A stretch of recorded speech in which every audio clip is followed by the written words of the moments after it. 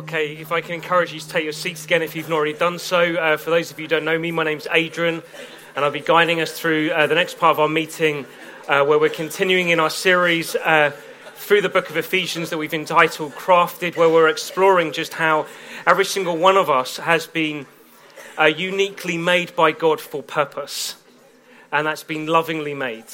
And so we're exploring through the book of Ephesians how we discover more and more of what that looks like for every single one of us. And I think just from where we've left off this morning in respect to this massive invitation to live in and to receive and live out of this incredible love that God has for us. So I'm hoping that we'll kind of not lose sight of that, but I'm hoping it will embed its way all through everything I'm going to share this morning. But I want to start actually with a question.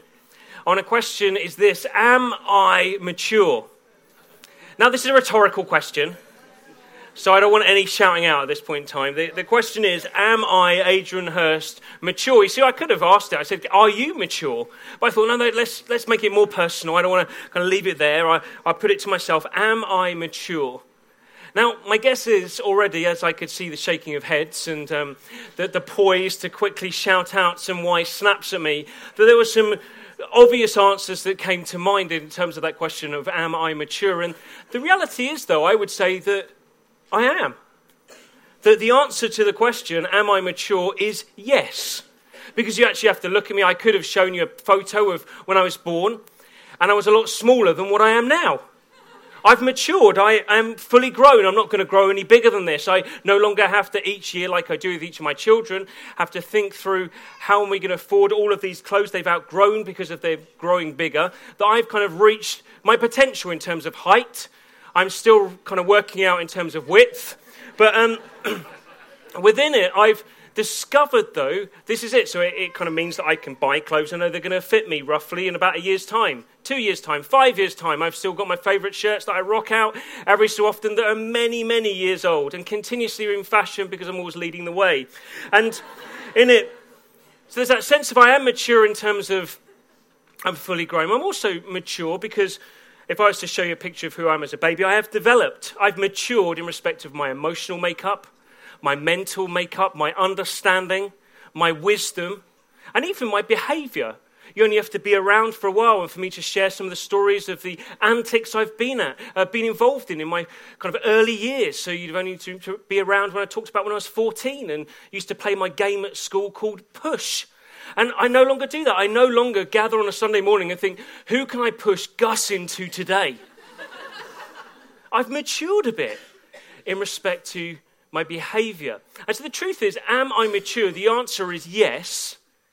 However, the answer is also no. Because actually, if I was to say, yes, I am mature, I've reached it, actually that wouldn't be quite true either. Because actually there's still more maturing that I can do. There's still more maturing I can do in terms of my mental capacity. There's still more maturing I can do in respect to the wisdom I can gain. There's still more maturing that I can gain in respect to the way I behave. And the thing with maturity is there is a danger. There's a twofold danger. There's a danger that we don't ever mature, and so that we remain immature. There's also the danger that actually we think that we are mature, and we're as mature as we're ever going to be. And what we're going to look at today is how Paul wants us to get hold of this fact that together, corporately, we are called to maturity. But it's a maturity that doesn't mean we say, oh yeah, we've made it, but rather it's an invitation to a journey of continuing to mature.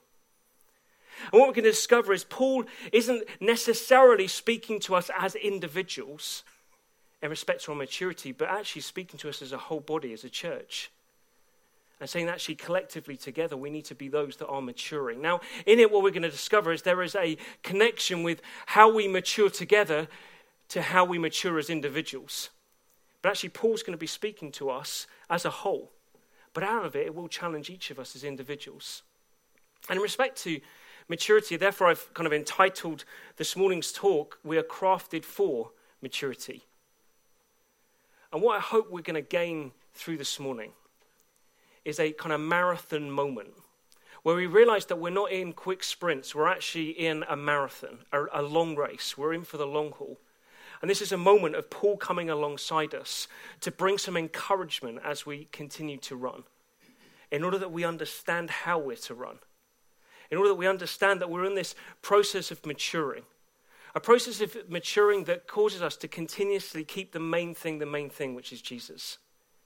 See, we've been in a section in chapter 4 where Paul has been continually outlining the wonder of who we are together, of how we're united, of how we're diverse in how Jesus' grace gives us things, in order that we be partnering with him in filling his rule and reign in the whole of the universe. But Paul doesn't want us to get so consumed by who we are together, or the purpose of what we're living with, of this rule and reign of Jesus to be worked out in everything, that we lose sight of the main thing, which is who Jesus is and who we are in him. As we look at this, we're going to discover how maturity has everything to do with that. So I wonder if we can turn to our Bible. It's going to appear on the screens.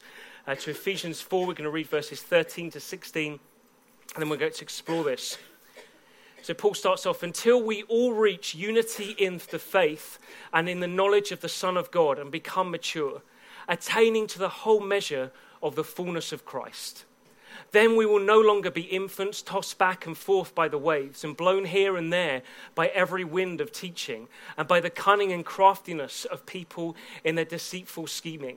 Instead, speaking the truth in love, we will grow to become in every respect the mature body of him who is the head, that is, Christ. From him the whole body, joined and held together by every supporting ligament, grows and builds itself up in love as each part does its work. See, Paul wants us to get hold of the fact that actually the goal of who we are together is a goal of maturity. And in verse 13, he kind of reveals what that fullness of maturity looks like. It is actually, it's about attaining to the full measure of the fullness of Christ. That's what ultimate maturity looks like. It means that we get to a point of understanding everything of who Jesus is and revealing everything of who Jesus is. Now, the reality here is, as we know from the backdrop of everything we looked at in respect to Ephesians, is that will ultimately only ever happen when we finally meet Jesus in the flesh. When finally we're with him, we suddenly will be the fullness of him in revealing who he is and knowing everything of who he is. And then we'll still get to a point of realizing that we've still got the whole of eternity to explore the wonder of who he is and how he fills everything. Therefore, what Paul's setting out here is a goal that we will not realize in this lifetime. Therefore, he's calling us to a path of maturity that is about a sense of, yes, we are fully in Jesus, yet we are being fully made into him, and we will be fully in him. The path of maturity is one where we understand that we are mature, we're being made mature, and we will be mature. And Paul wants us to understand there's this journey that we are now, each and every one of us, part of collectively together, in order that we understand that we've not made it, in order that we understand that we're not just to think, well, it is what it is. It's rather we're being pushed into understanding more and more of the wonder of who Jesus is. And so Paul kind of gets this and says, actually, I want to invite you on this journey of maturity, this journey of maturing. And how he does that is he spells out what maturity looks like. You see, if I was to talk about how I got from out of my mother's womb to this point now, into the maturing person that stands before you, it would have a lot to do with things that have happened along the way. It would happen to do with some of the natural development that's gone on in my body. That means that I have grown. It would go on in respect to the development that's gone through my education, both through school and my parents and other influences. It would go on through my understanding of what it means to live interdependently, of understanding that actually how I live has an impact on how others live, and how they live has an impact on me. And so it kind of develops who I become as an individual. And in the same way, Paul wants us to understand, just as there's this natural development and different things that influence who we are as individuals as we mature in the world around us, the same is true with the church. There's a way that Jesus is designing to mature us that we need to get hold of. And Paul kind of writes about it and makes it pretty simple, to be honest. But it's simple but not simplistic. And we're going to discover that along the way. First of all, kind of outline some marks of what immaturity looks like. In order that we understand we're not to live like that. He then says, well, then this is what maturity looks like. And we'll get on to see what that looks like in a moment. But I want to start off with immaturity. Paul writes this, he says, then we will know, verse 14, then we will no longer be infants, tossed back and forth by the waves and blown here and there by every wind of teaching and by the cunning and craftiness of people in their deceitful scheming. See, Paul kind of uses the natural to reveal something about the spiritual and says, actually, we're not to be immature like infants. I don't know if you've ever asked a child, age 6 or under, or maybe 7 and under, what they want to be when they grow up. What you discover is it changes dependent on the different influences. So I remember I wanted to be a car mechanic. I also wanted to be a soldier. I also wanted to be a monkey. I also wanted to be a superhero who could fly and be invisible. I also wanted to be someone who had power over people.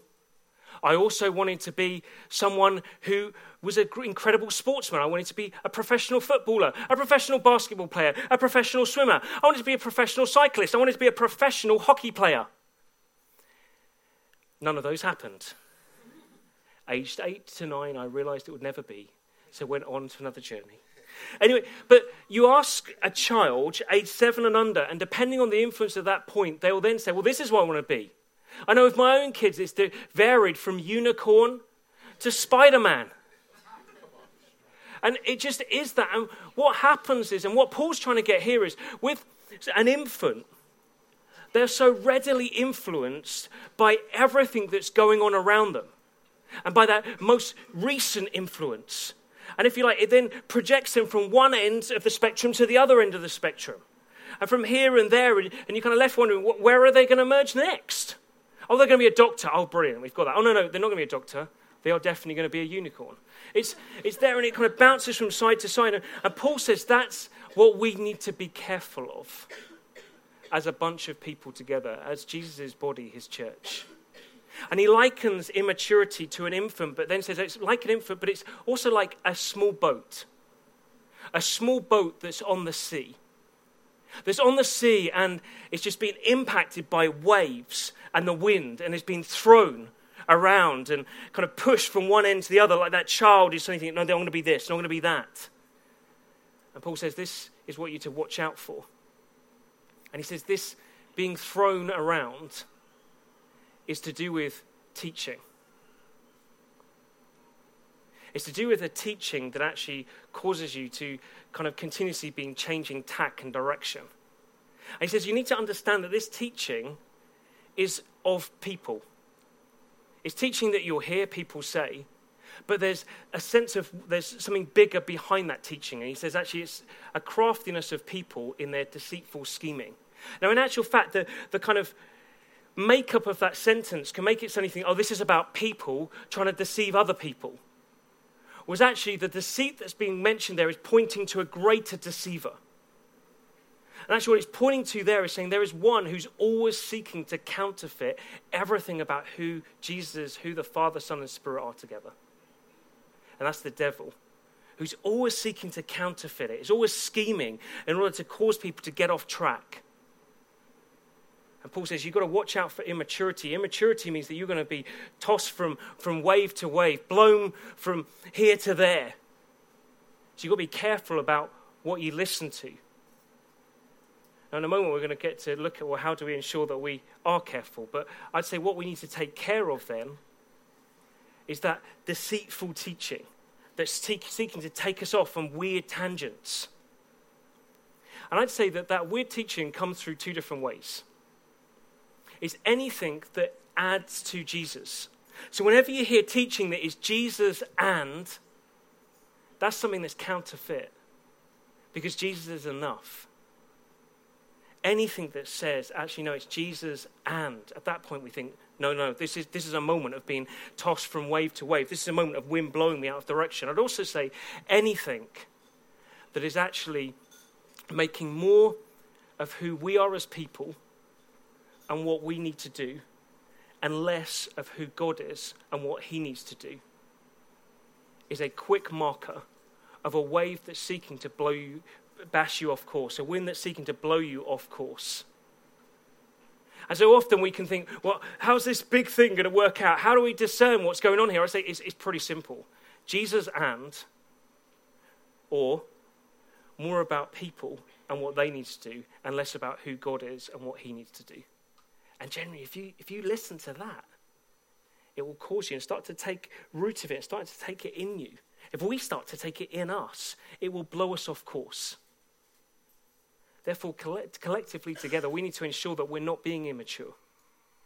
We need to collectively be together saying, well, actually, whenever we are teaching one another, whatever is going on needs to be more about who Jesus is, never adding to him. More about the wonder of who God is and what he's done, and therefore that outworking in us. That's what we're being called to. I'd also say that we live in a very, very unique moment in time. And I don't make that statement to kind of big us up. I just mean that there is such incredible developments that are going on in and around us that are changing the very fabrics of everything around us. The technological advances in the last 20 years are phenomenal, which has meant that we have access to information that has never been seen before, to the masses. I can go online and I can listen to talks from anyone from around the world. I can go online and read material that's been written by anyone around the world. I could literally spend the rest of my life listening to today's kind of media blog outlets of sermons from around the world. That's it. I could just say, right, today I'm just going to give myself to now for the rest of my life listening to every sermon that's been preached, and I'd never get to the end of it. Because online it's just filled with it. And therefore, we have such access to stuff that we can listen to, stuff that we can read, and stuff that we can watch.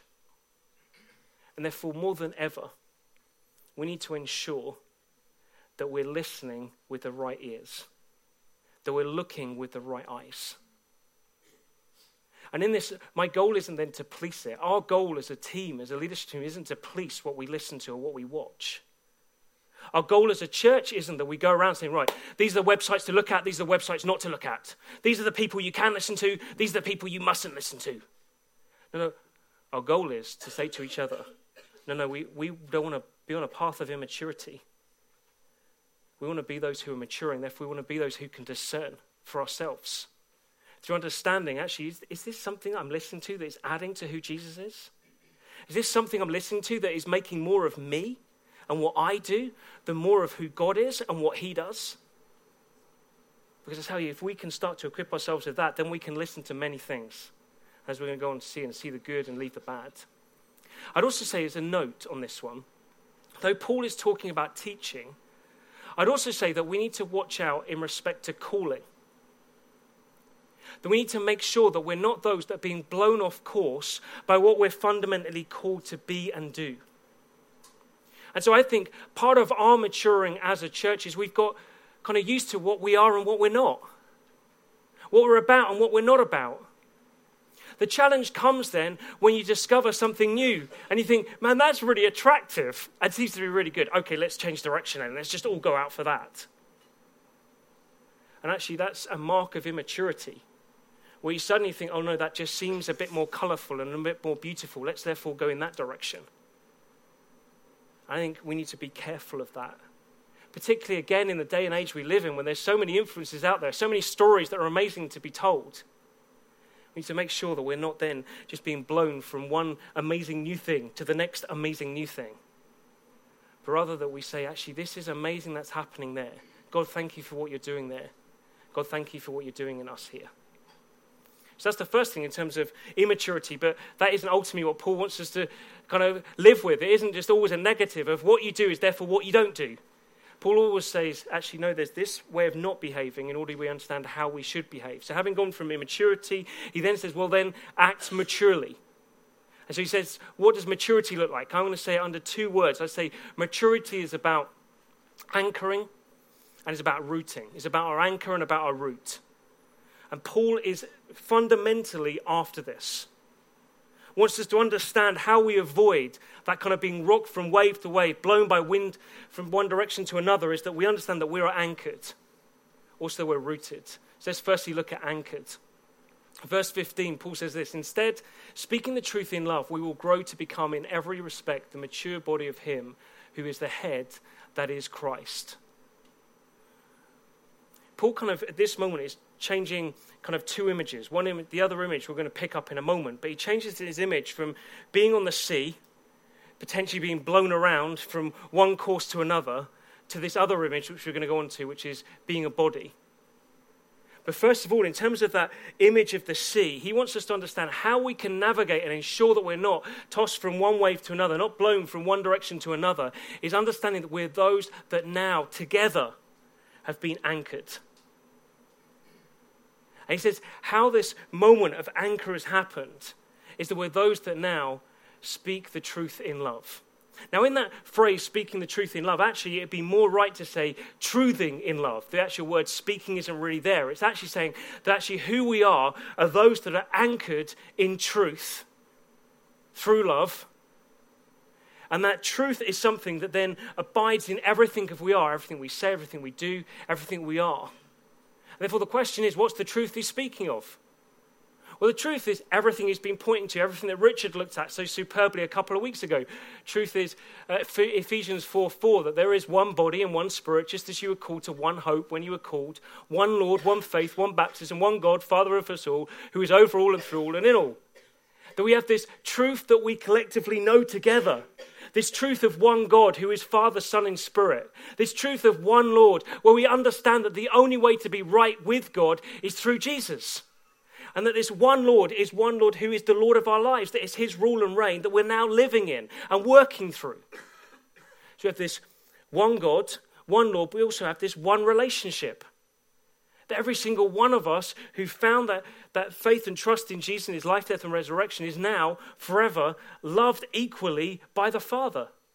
Has the Spirit living within us. Is now, we're within Jesus, who is the body that we're part of. And Jesus is in us.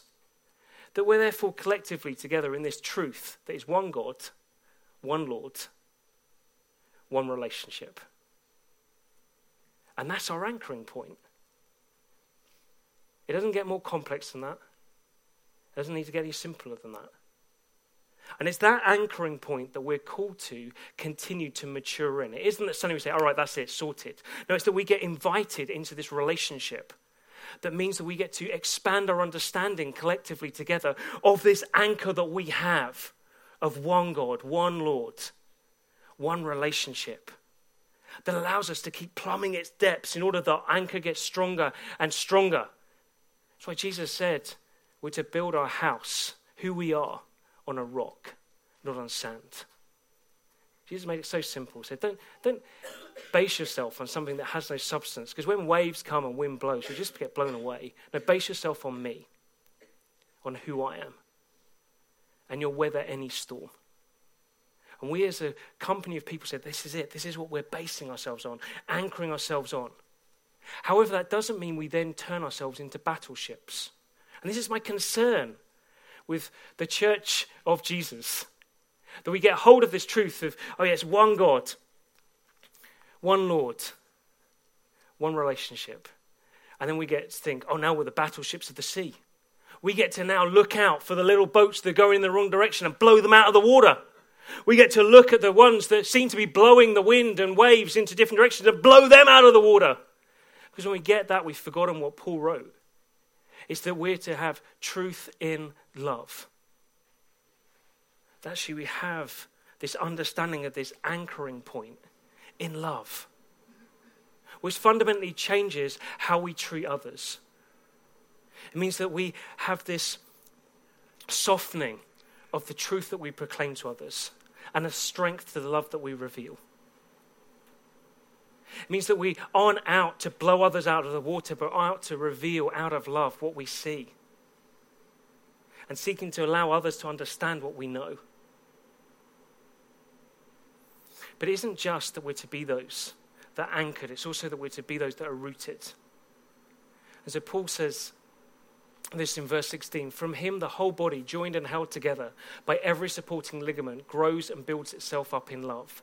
And each part does it as each part does its work.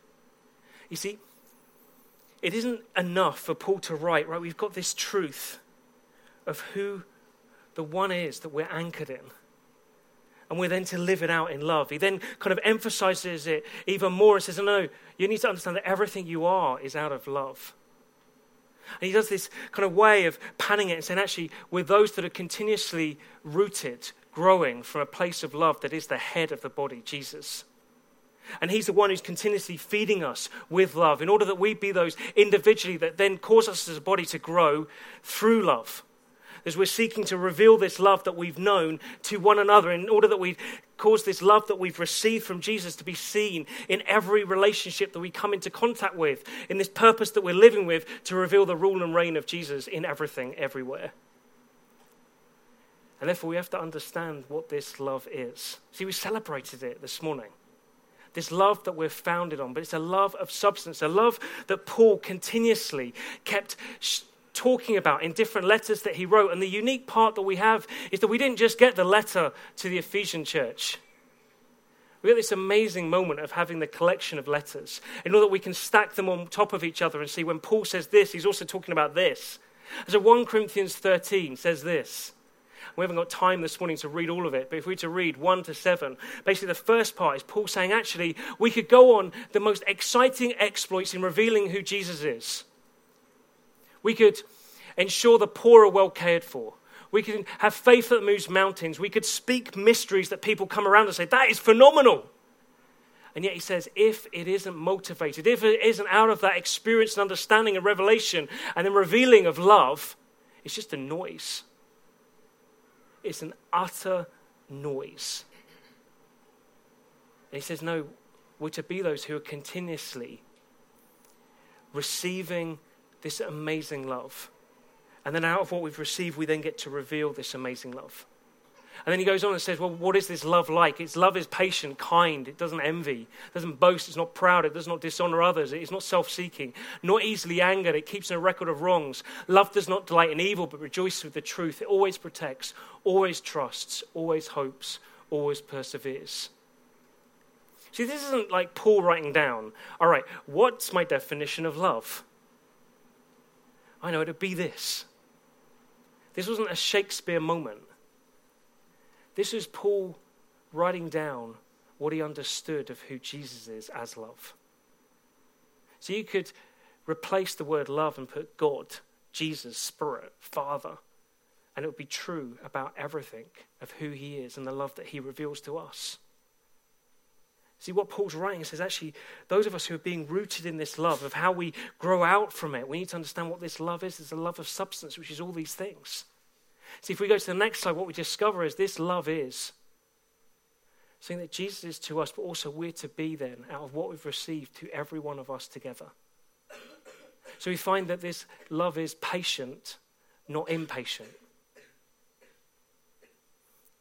I always find when I do this, when I look at what it is and play it with the opposite, it kind of allows me to become an audit and say, how am I doing then, Jesus, in maturing?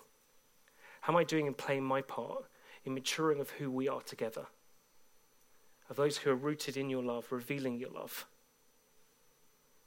Am I one? Are we ones who show self-restraint, who are kind, not hurtful, who protect, not expose, who trust, who aren't cynical, who hope, not despair, who persevere, don't quit, who keep no record of wrongs?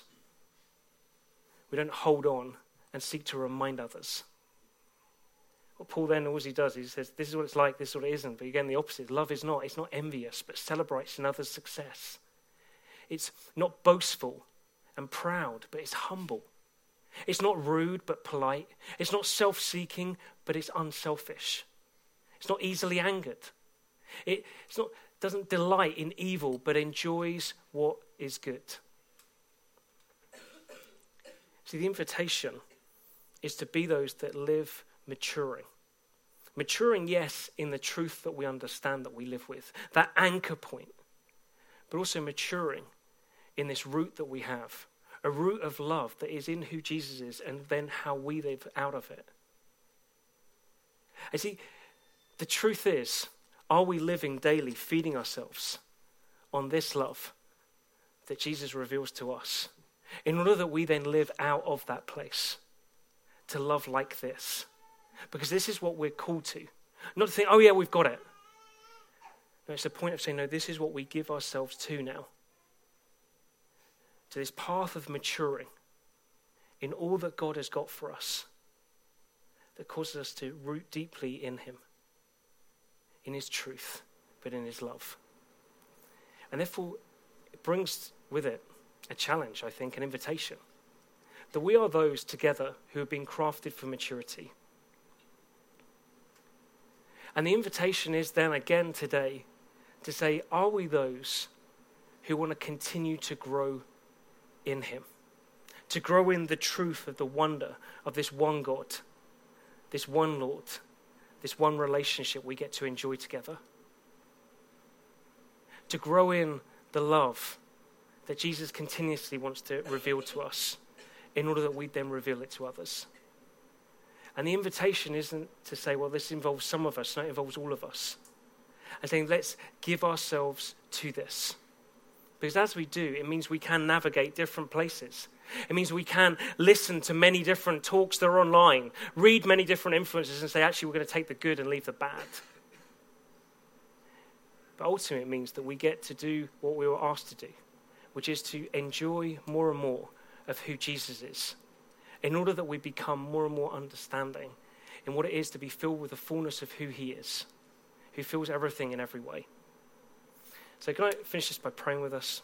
So if you want to close your eyes.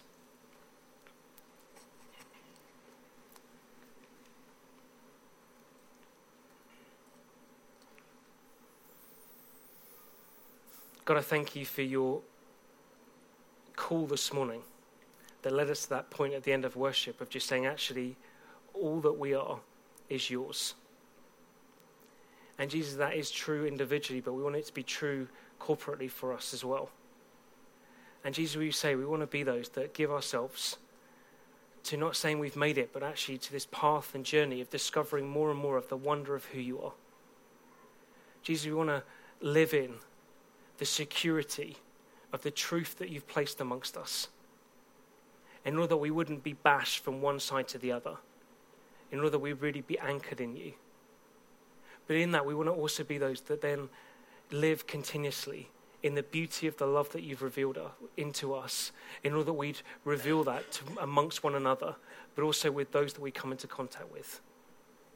Jesus, we commit ourselves to doing this, in order that we'd be everything you want us to be. For your glory, Jesus. Amen.